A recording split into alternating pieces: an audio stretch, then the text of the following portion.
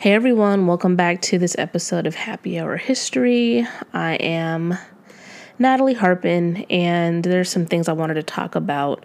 My beverage today is just water. So I'm drinking my favorite water, which is actually Aqua Panna, the still water.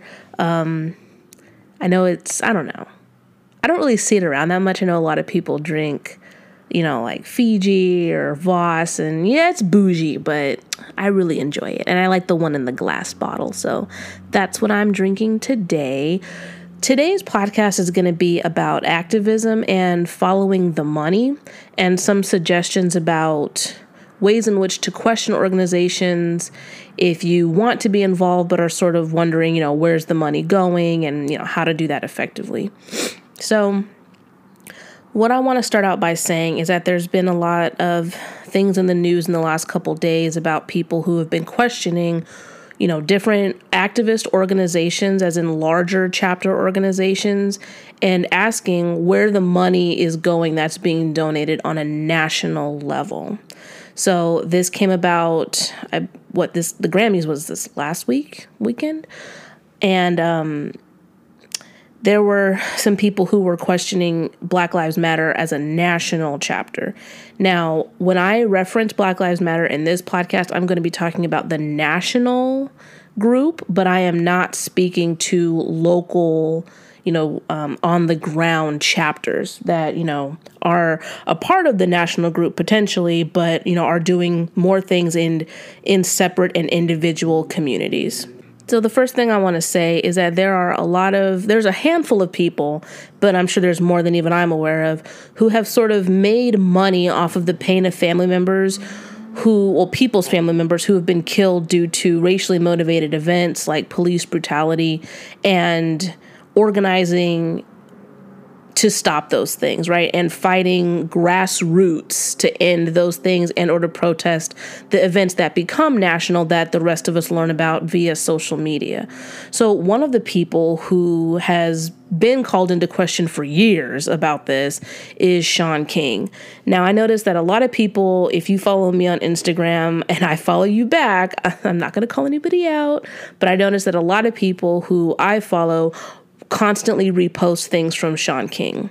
Now, I do not know him. I'm talking about this objectively speaking.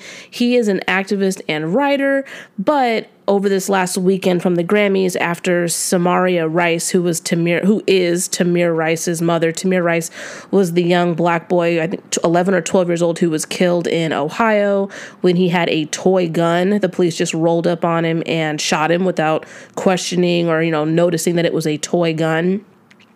He said that Samaria Rice was putting her anger toward the wrong people, and he inserted himself into this because Mrs. Rice was questioning Tamika Mallory. Now, Tamika Mallory is another activist. I only heard about her within the last couple months, and sort of seen her on the news. I try to, give myself breaks from mainstream news channels just because it can be very overwhelming. And because I am from the group that is largely being affected, sometimes I have to take breaks from that. But Miss Mallory has been recognized by the NAACP. Another person who's pretty popular, I would say probably one of the more popular people like Shaun King, is Van Jones. So he is a news and political commentator. He's usually on CNN. But he is a political commentator. And then the fourth person who's come out in the last couple months, at least on my consciousness, is Benjamin Crump.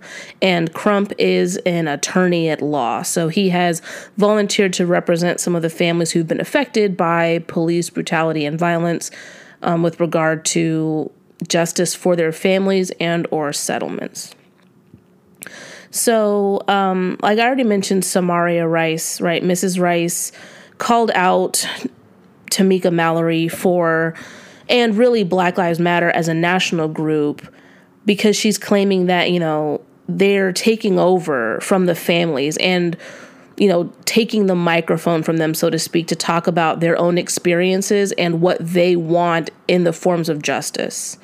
Now, in a minute, I'm going to talk about how respectability politics plays into a lot of this, but most people were only focusing on the fact that Mrs. Rice was, calling out Tamika Mallory on social media, and Shaun King having inserted himself into something that had nothing to do with him in this case, which, makes me think, okay, hit dogs hollering, why are you inserting yourself into this if she didn't call you out directly?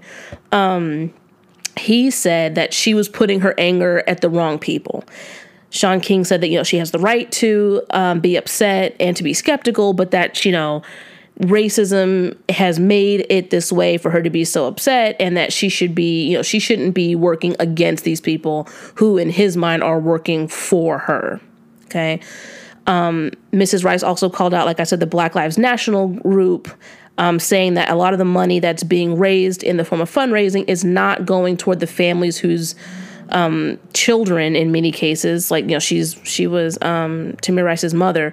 It's not going to them. They are not receiving the funds that are being raised. And one of the things about donating to a national group is that oftentimes there's a lot of administrative overhead and, things like that. And I'll talk about that in a minute. Another person who was a parent of somebody who was killed from police violence was Mike Brown's father. So his name is Michael Brown Sr. And Michael Brown Sr. is demanding $20 million from the $90 million that the Black Lives Matter national group made over the last year, especially, but definitely since 2014. And if you remember, the death of Mike Brown, in this case, Mike Brown Jr., was a huge catalyst for the Black Lives Matter movement in 2014, which started as a grassroots organization, does still have local chapters, but has become, a really national polarizing group. And there's been a lot of talk I've even seen in the last, especially in 2020 in the summer, of people questioning, well, who's in charge of this organization and where's the money going and things like that. I do want to say that organizations should not be living off of the funds that are raised, right? And people who are the, board members or chair people, whatever they call themselves, they shouldn't be living their whole lives and living very high on the hog, becoming rich from the death of other people. So like I said, many people have called out some of these larger organizations and questioning, one, how much money is being made, and two, where is that money going? Now, I understand, and a lot of other people understand, that there are administrative overheads and salaries that are paid to people who are doing the things behind the scenes that you and I don't necessarily know about, right? Because we may not be involved in a significant way of questioning or knowing or, spending time researching these things. So, of course, money is being spent to rally people, to organize people on the ground in the communities, to have people write statements, speeches, hiring attorneys or other lawyers, people meeting in different parts of the country, plane trips, etc., because all these things cost, right? Moving costs money. And so there, of course, is going to be money that is spent on those things, right?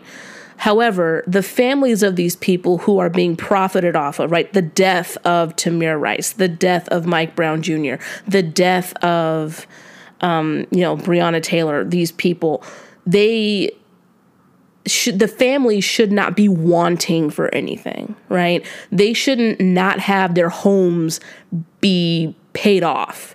They shouldn't not be receiving the money that people are donating to the larger organization because of what they heard about that family member or what happened to this person in this city or this state, right? Or, in Ferguson, which is in St. Louis, or in, in any part of any other state. So this is very significant. I think that they should have these things, and especially at a minimum should have their homes paid for. Any organizing that they are a part of as a result of their children's death should be funded. The work that they're doing should be funded from these larger organizations because, like we just said, these people are making these organizations, which I mean by people, but these larger national organizations are making tens of millions of dollars off of the death of that person's family member. And I want to bring it to your attention something that some people may not know about. And the reason why I say like their housing should be provided for or paid off by these larger organizations, etc., is because Rosa Parks didn't have her home paid off, right? There are people who were part of the larger civil rights movements who struggled to pay their own bills as they got older in society and sort of got forgotten, even though the work that they did and the very real danger that they put themselves in could have resulted in their death. So in the case of Rosa Parks, Damon Keith, who was the founder of Little Caesars Pizza, paid for Rosa Parks' apartment after she was, he moved her into a different apartment after she was assaulted in her apartment and robbed at the age of 81. So that's something a lot of people don't know about or even think about, right? So that's why, to me, these national organizations should pay these people, but at a minimum should make sure that they are given either the money to pay off their homes that they're currently living in, or give them money to move to a different area that if they want to get out of that city. Obviously, if there's a lot of pain surrounding still being in that same city where their child was murdered, and relocate. And bringing up Rosa Parks because she's obviously somebody who's a huge noted figure in the civil rights movements from the 1950s and 60s, but respectability politics was a huge reason why we know Miss Parks' name, but not, the people who did the same thing she did before she did it, right, as part of the movement. There are always people who organize on the ground and put themselves in physical harm's way, but they're not always in the photos or national figures. Or they're not always in the photos to become national figures, right? They're not people whose names we know of. Now, the reason why I call it respectability politics, that is because sometimes it has to deal with class. Sometimes it has to do with colorism, right? And we're talking about within the Black community. In this case, and within different communities as well, right? Like, because colorism is something that all groups deal with, or featureism, like all groups deal with that to their own degree, and obviously in different capacities. But in the case of Rosa Parks, she was not the first person to refuse to sit at the back of the bus. So Claudette Colvin was the first person who refused her seat, but she was only 15 years old at the time, and she was a high school student. So she wasn't considered as impressive of a figure as Miss Parks, who was already an accomplished adult. An NPR article I read there where Claudette Colvin, as an adult, had said that, she felt like Miss Parks's looks sort of played into why she was selected to be the face of the Montgomery bus boycott. But yeah, Claudette Colvin was the first person to refuse her seat in the city. So one of the things I also want to talk about is woke culture. And, a lot of times we use the term woke, or other people identify other people as woke. And we know that, quote unquote woke is typically used when somebody is credited with knowing a lot about a situation, especially if they are not from that group themselves. But unfortunately today, right, and what I mean today is in modern times, it's really become a profit wagon, and that's very unfortunate. I did see some troubling things, but during a lot of the riots that were happening, I think it was in the Twin Cities, but I'm not 100% sure, there were people who were, filming music videos during the riot. Like, there were people who were, standing on top of cars or in front of, stores that were being looted, and they were, either singing or like lip syncing like they were singing and making the gestures that they were performing, who ended up using that footage to make music videos. And I understand that, hip hop at its roots has been about protest. But the problem now is that we have so many people who are becoming famous or becoming known artists as a result of this, but who aren't really doing the work, or who aren't from the cities that they're, filming these things in. There are a lot of artists who use their platform, especially people who have had a platform for a long time. And that's not new. It's not, special to hip hop. There are plenty of people, even in acting, right? And, in this case, non-Black people like Marlon Brando, Jane Fonda, plenty of people who've advocated for natives' rights, disability rights, Black rights, different groups who've used their platform and access to media. But we have a lot of people who are now, able to, if they're able to get in front of the camera, make themselves new celebrities and make their entire living off of the protest that they're doing. So they're writing books, they make thousands and millions of dollars, on a national level, or even, as an individual, thousands, or I would say tens of thousands of dollars.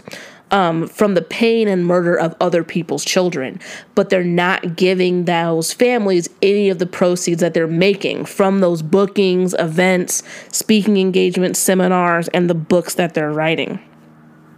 And a lot of people have called into question some of these, more known figures that I just mentioned, but I will loop back around, who have made all this money, sometimes millions of dollars, who live in high-rise penthouses, who charge, universities and schools tens of thousands of dollars to do,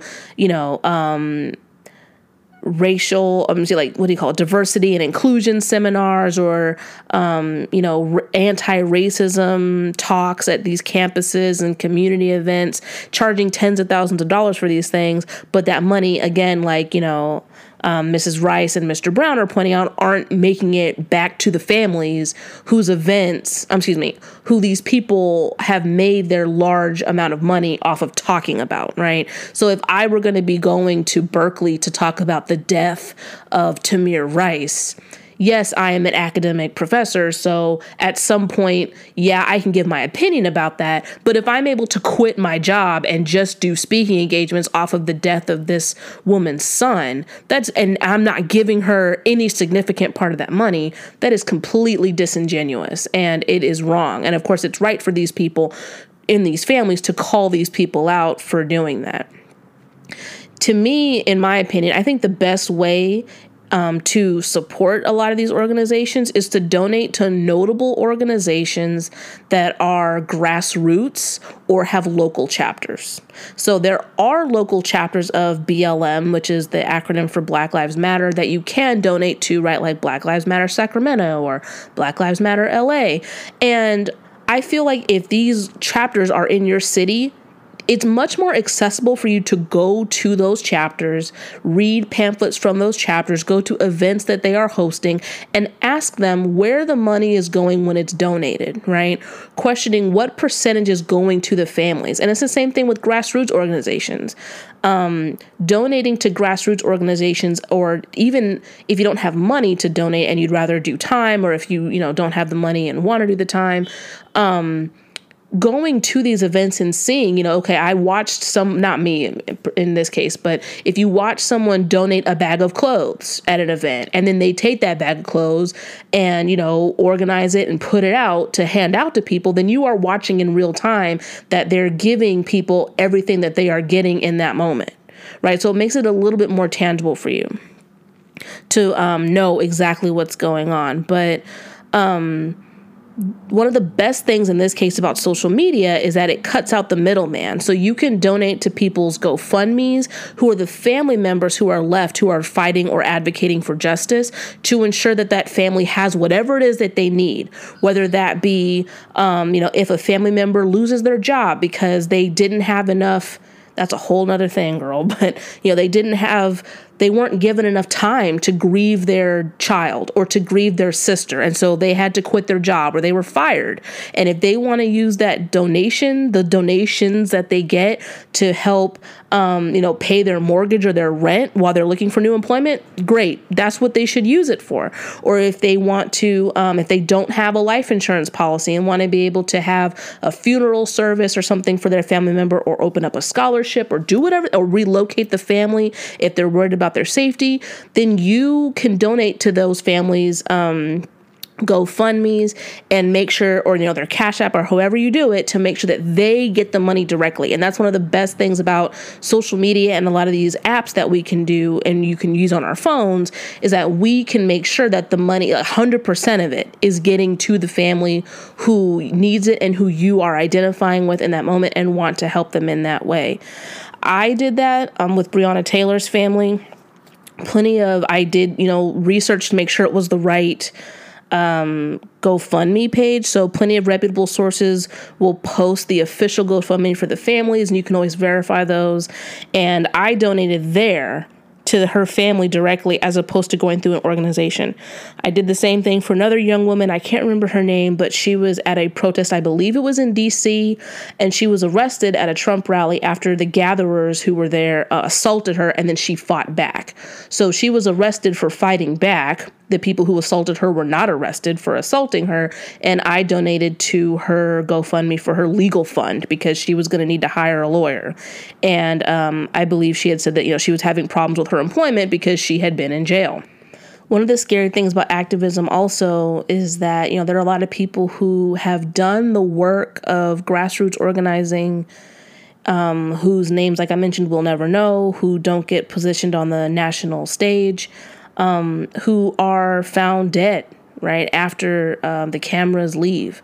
So, and after the press goes home. So there were a lot of Ferguson protesters who were found dead. And some of these people, they were already city organizers, but they were already there fighting for justice before, the Mike Brown situation happened in Ferguson. They'd already been doing that work.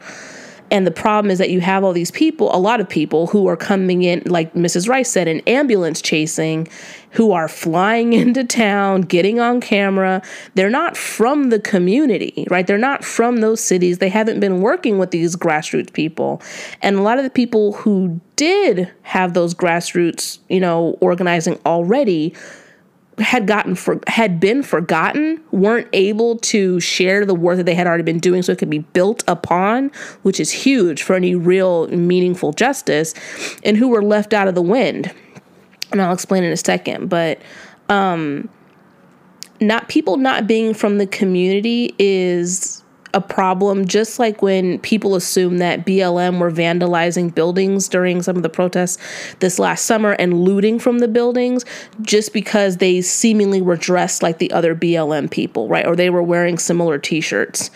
Anybody who has studied social activism knows that there are always detractors in any given group. There are always detractors. There are always people who are put there intentionally to do things that are going to cause a problem, to justify the violence that these people are met with. Some people noticed the same thing. A lot of these protests over the summer, that some of the people who were supposedly some of these protesters had, they were wearing like certain color bands on their arms, or they had clear earpieces. It was like they're clearly, a part of some other organization, whether it might not even be the cops, but they're a part of an organization because they are identifiable if you look really closely, and they are able to identify each other. That's very, very important.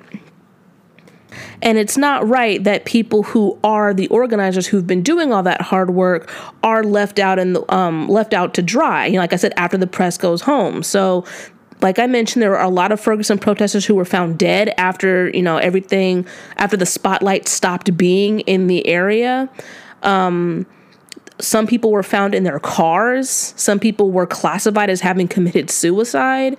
And it was never, the investigation never went further than that. It's like, oh, well, they died. Oh, well, they committed suicide. Oh, well, whatever. And people weren't able to really question, well, why are these people being found dead? And how come all of a sudden these people who had been doing that grassroots work were found dead? Some of you may remember Edward Crawford. And again, you may not know his name, but you probably know the picture. So he was photographed throwing a tear gas can back at the cops, and he had dreadlocks. So the cops, deployed the gas can into the crowd. He picked it up and threw it back.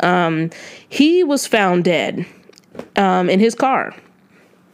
So, his picture lives in infamy, right? I mean, organizations still circulate that picture. But again, back to my main point here, is his family being compensated from the use of that image? future textbooks or thought pieces or articles online or newspapers, books that'll be written in 20, 30, 50 years? Is his family going to profit from that? No, because the person who took that picture owns it. That's how copyright works, right? The organization, and a lot of it is owned by either Getty Images or Associated Press, right? But, if whatever organization owns that photo is the one that licenses it out. So they're the ones making that money.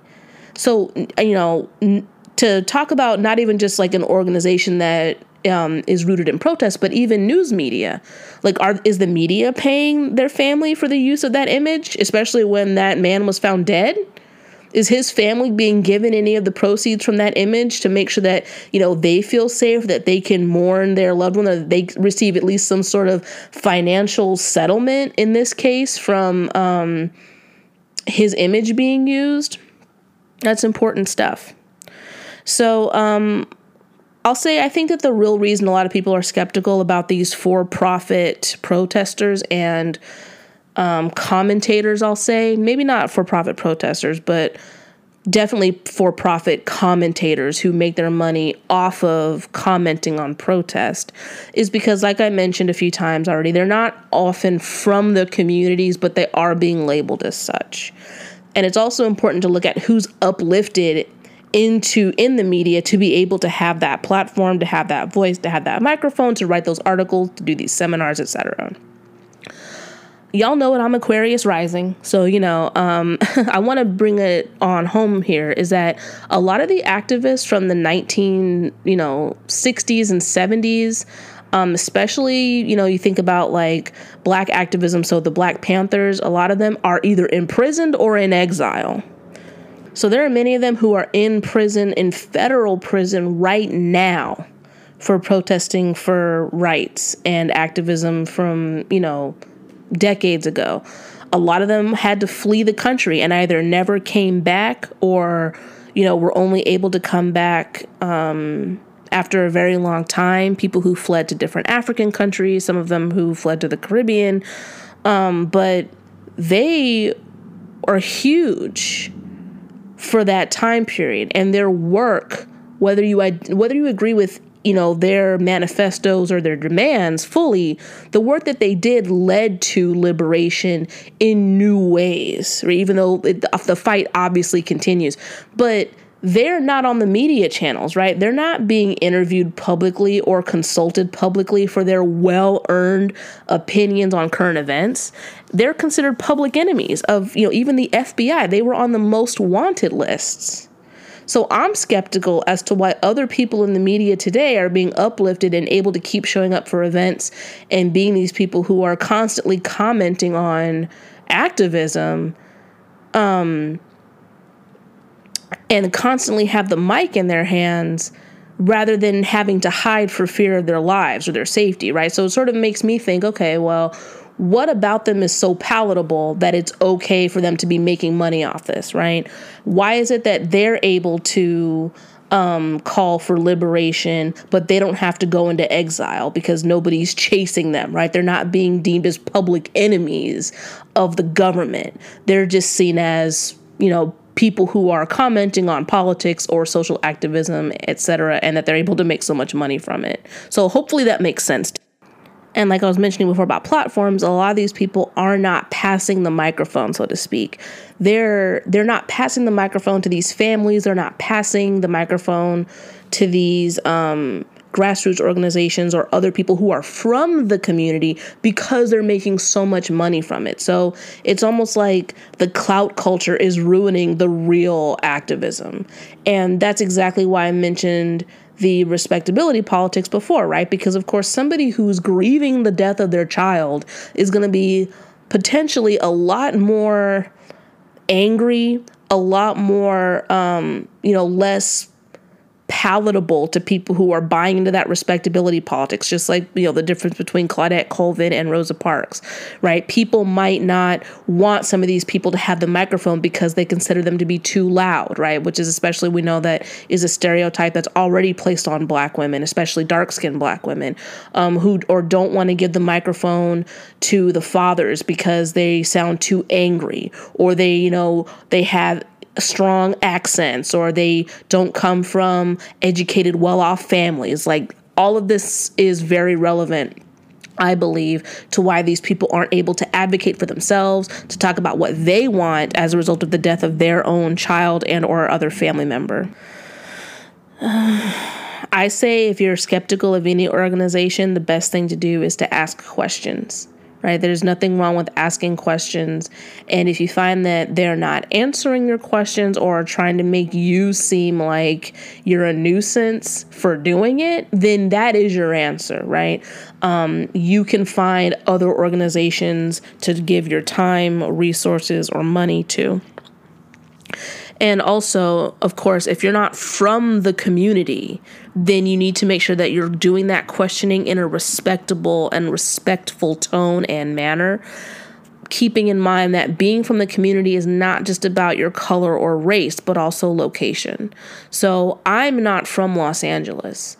So if I were going to be questioning an organization in Los Angeles, even like, let's just say it's a Black organization, right? I need to come correct, as we say. I need to come in a respectful way because, yeah, I'm Black, but I'm not from Los Angeles.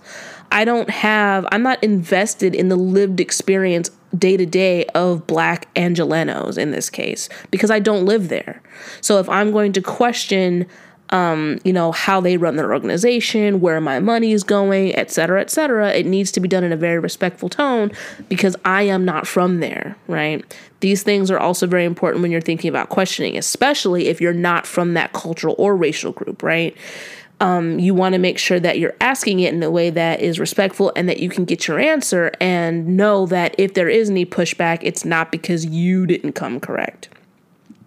Now, to circle it back around to, I mentioned Shaun King in the very beginning of the podcast, right? My issue with Shaun King is that he has in the past, allegedly, I guess I have to say, been publicly frustrated and has allegedly threatened legal action against Black women who questioned how much money he makes, where it goes, and how he has funneled money into his own account from the pain of other people, right?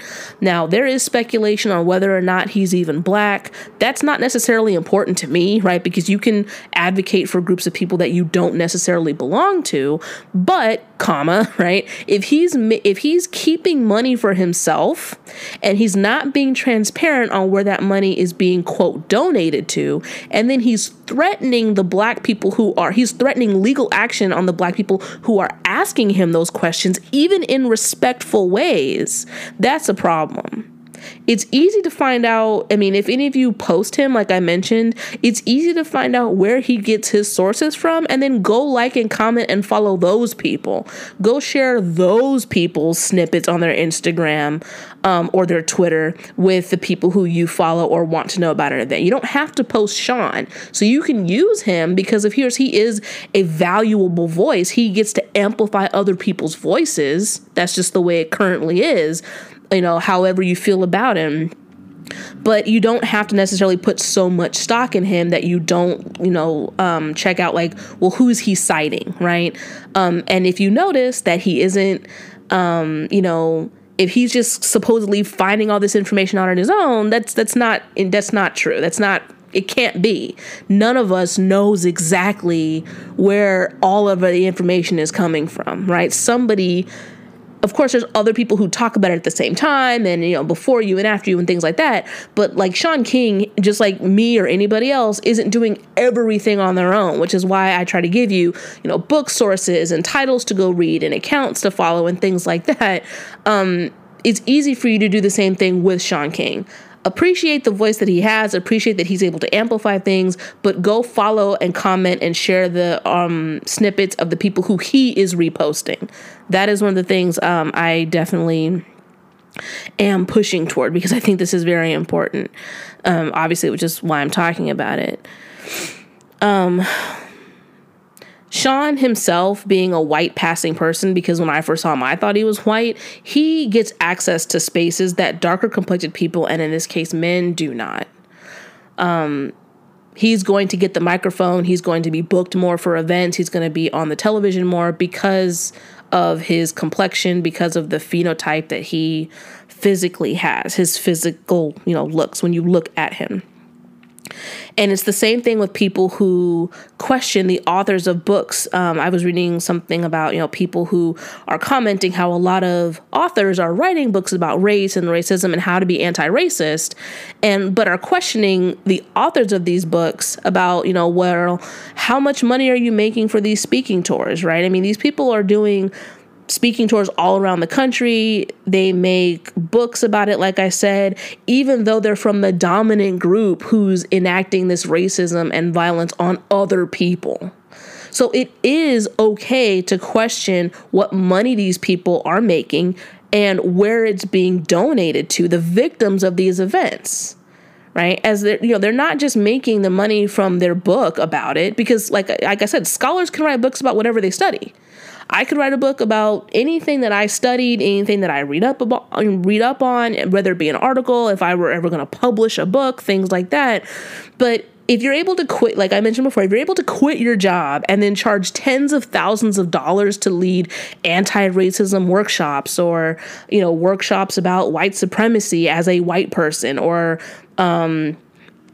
anti-blackness within, the Asian community, or anti-blackness within the Latin community. And then you are, quitting your job as an academic and only, making money on these speaking engagements and making tens of thousands of dollars and millions of dollars over the courses of years and, flying on private jets. It's like, well, is any of that money getting to the people who you're talking about, your group doing those terrible things to, right? And then if it is, you need to be transparent about how much of it is, right? And that's something that I think is going to vary by the individual, like what percentage, but at a national level, just to bring it all the way back to the very beginning, at a national level, there's no reason why an organization should be able to make $90 million. And these people who are the family members who, really were the catalyst, like I said, for a lot of the protests, a lot of the organizing that had been going on in the city, but at a national level, when the media and those of us who don't live in that immediate area were made aware of what was going on in that city, there's no reason why those families should not be getting that money. So I hope everything was pretty clear. I hope that I was able to make sense and sort of give you all something to think about. I don't have any book recommendations or articles per se, because I wanted to really focus on the importance for grassroots organizations. But it's very easy to even use social media like Facebook or Instagram. I don't have a Facebook. I got rid of it in early 2017. So it's easy for you to use your social media platforms to look up, hashtags, when, unfortunately, right, like when these things do happen, to look up the hashtag, to research grassroots organizations. I know in San Diego, I really like Polititexts, which is at POLITEXTS,